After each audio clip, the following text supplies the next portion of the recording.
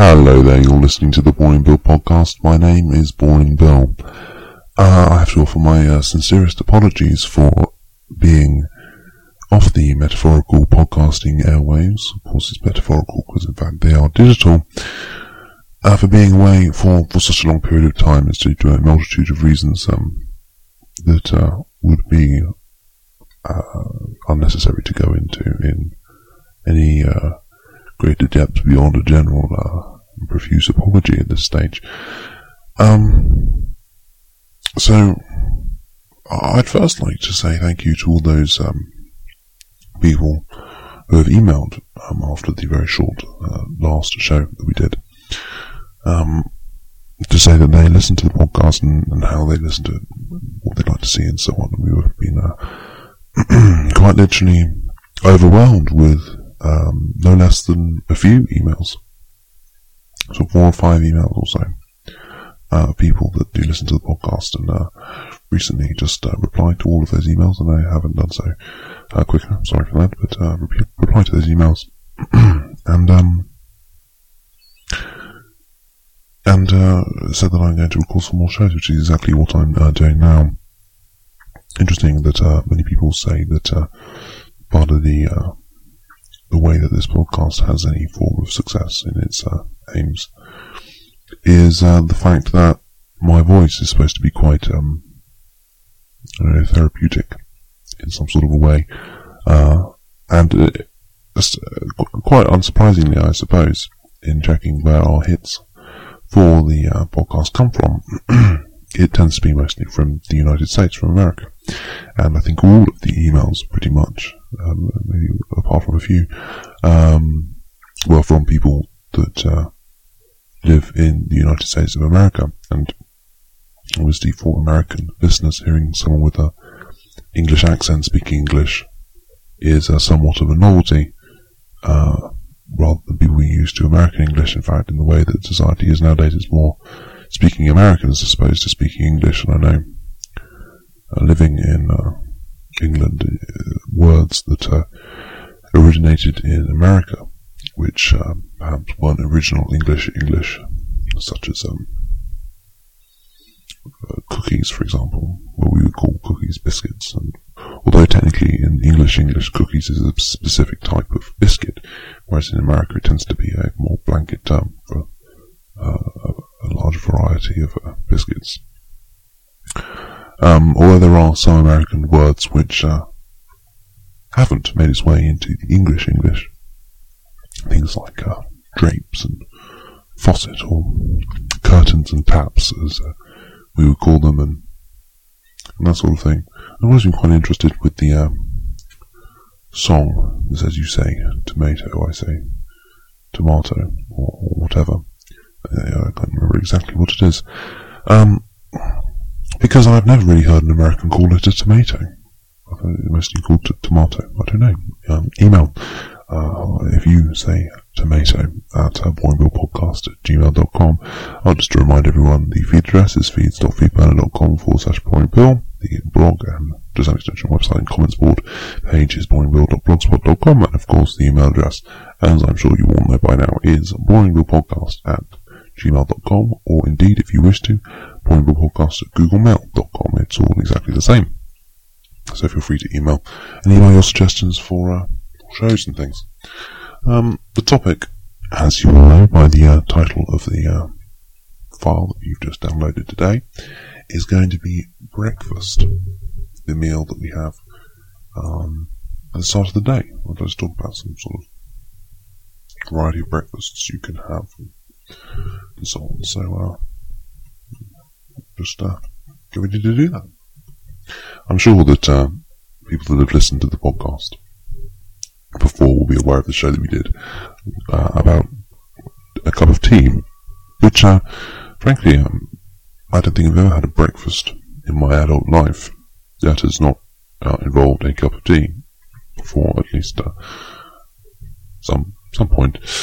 And I suppose in Britain, in England now, it's slightly more common to have a glass of orange juice or a cup of coffee. But the overwhelming common thing that is had in the UK is a cup of tea, even now, even as we become more westernised or more Americanised to a certain degree. A cup of tea is still by far and away the most common drink to have with breakfast all throughout the day for all areas of the UK, from Scotland, Northern Ireland, Wales and England, even in the more areas of more sort of modern or posh areas of London. Still, a cup of tea is something so very common to have. It's something that people of British have, and I could go into what a perfect cup of tea is, but I think I've done that in a previous show. So that's obviously in addition, and it goes without saying that would be a important portion to whatever breakfast you should choose to have. And there are a wide variety of breakfasts. I mean, there was some research done before that Britain's people in England, and I'm sure internationally as well, tend to have just sort of cereal bars or quick on-the-go type breakfast things, and actually sit down and have a proper breakfast. That's quite different to possibly America, where breakfast is more of a common, it's quite a large meal to get you going through the day, normally. And you also have quite different variants over there, things like waffles and things, and you really would hardly ever see that in the UK. I mean, from a side, a lot of people just have cereals and things, very common American things as well, cereals, and put some milk in there, and you've got a bowl of something to eat, and that's not something that I quite particularly like myself. And it's more common if you've got sort of children in your family, as opposed to have cereals or whatever, you want something fairly quick. My personal, or I might go through phases of which breakfast I like to have, because at the moment, my favourite thing to have is crumpets. It's sort of a cliche to have tea and crumpets of a British thing, but it's actually something that's quite enjoyable. You can have it with a variety of things, but the trick is just you can have it with butter and all sorts of toppings. I have sort of a Marmite, which is a yeast extract thing, kind of topping put on there, and it melts through the holes in the crumpets, and it goes very well with a cup of tea. And I think that sort of gets a sweetness to it with the butter mixing with the topping. So that's what I'm kind of liking at the moment. I mean, if you want to go all out, there's what is known as the full English breakfast throughout the world. Although we don't tend to really have it much, you tend to get it in hotels and things in England, a full English breakfast, or abroad actually, that have got English customers. It's a very large, it's one of the largest that we'd have, and if you're not having it for a breakfast, if you're having it for tea, I mean, we commonly refer to as a fry-up, because everything is fried pretty much. So it's not as common to have for breakfast, but if you do have it for breakfast, I mean, that is occasionally known. I mean, what you'd normally have, I mean, in a traditional type of full English breakfast, you have some toast or some fried bread, or toast and fried bread, or even just some bread and butter. Some sausages, obviously. I mean, if you which is common, you've got tomatoes. Well, they're normally cooked tomatoes. Sometimes if you have them tinned, but you can fry them or you can grill them. Just cooked, fried is grilled is probably my favourite way of having tomatoes there. You can also have some fried mushrooms as well. Mushrooms are quite common to have on the plate. Quite commonly with full English breakfast, you have baked beans as well, but that's not a part of the traditional elements of it. And of course, obviously, you'd have brown sauce and ketchup and things with it, but that's not the traditional full English breakfast. Of course, you would have bacon. Often you'll have a fried egg there, but sometimes people have scrambled eggs. Hash browns, obviously. And traditionally you'd have black pudding as well, but black pudding is made from blood, so it's not very common now, and you don't normally have black pudding with it anymore. You'd normally have sort of baked beans instead. It's very important with an English breakfast, a full English breakfast, I mean the fry-up, or however you wish to refer, especially in the UK, is sausages, for example, can be feel very processed and very artificial, not very nice if you don't get nice ones. But if you're prepared and live in an area where it's available, particularly in England, I'm not sure about in America or Canada or whatever, but go to a farmer's market, So you're basically buying the produce directly from the farmers rather than the meat going to a supermarket and whatever, and they producing it into whatever processed horror that you can buy. For example, you can get bacon from a farmer's market. It tends to be very salty, much more salty than you would get in a supermarket, but as a result it fries up and gets crispy very easily and has a perfect, brilliant taste. And the same as sausages, rather than just having the unwanted pieces of meat processed and shoved into a sausage. If you get a sausage from a proper farmer's market, it's just proper meat in there, and you can also get variants in it, like you can have pork and apple sausage or something, and other really nice variations that you can have there, which are absolutely delicious. And if you source all of the ingredients to absolute perfection, then your English breakfast can be absolutely amazing. But I cannot stress more, if you're ever having sausages or bacon or anything of that sort, especially if you're having a full English breakfast, it is simply a crime against cuisine if you don't have a cup of tea with it. Now, I imagine that sounds like I'm being an eccentric British person when I say that, but a cup of tea without sugar, of course, with milk, binds the ingredients in such a way in your mouth that the aftertaste will come back out. It brings it out in such an amazing and fascinating way, and for that reason no other substitute will do at all.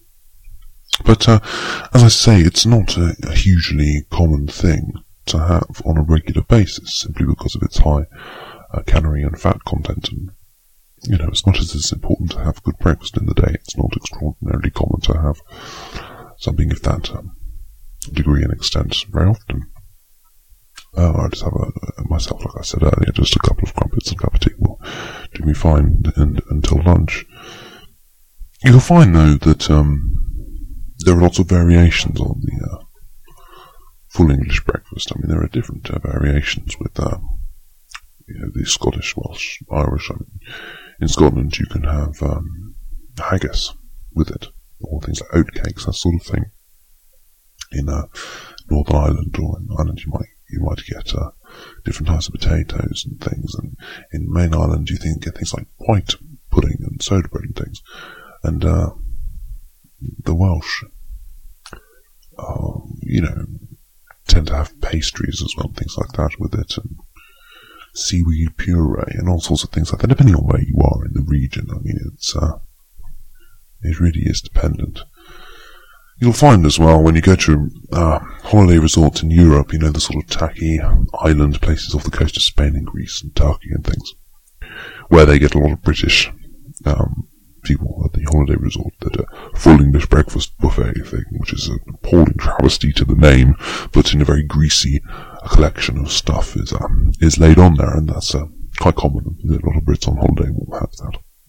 It's a sort of holiday thing, despite it being a very British thing. I mean, also another heritage is what you call a continental breakfast, which is just sort of bread and a few luncheon meats sort of thing. This is supposed to be a continental breakfast, some croissants or whatever. Well, for other countries' variations, obviously the holiday resort type places never get it completely right, as in to immerse a culture through a meal. But that's that. So, I mean, obviously, it's very important to have something that has a sort of slow release of energy throughout the day. And people find that they also have to sort of enjoy breakfast, because it releases that sort of motivation and happiness throughout the day. You'll have an aftertaste in your mouth that you enjoy. Obviously, if you brush your teeth after breakfast or before breakfast, you'll lose that, whatever, dependent on the situation. But it's quite important for the rest of the day. And it's each to their own, really. I mean, each culture tends to have different things. Some have caught on in other countries, some particularly don't, but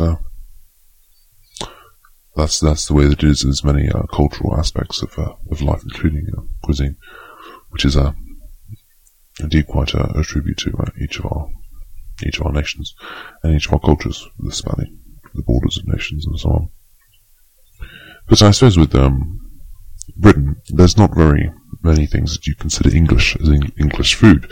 It has a reputation of being quite bland, and some of the traditional English dishes tend to be quite bland compared to other cultures. But in the days of the British Empire, in areas such as India, where we brought over much spicy food, obviously not traditionally originated in Britain, but in not Victorian times onwards, where these spices and things were brought over, English food rather than the traditional cultural English food, what we actually ate tend to be much more spicy and much more lively, even though it didn't originate in that country. It originated through the British Empire.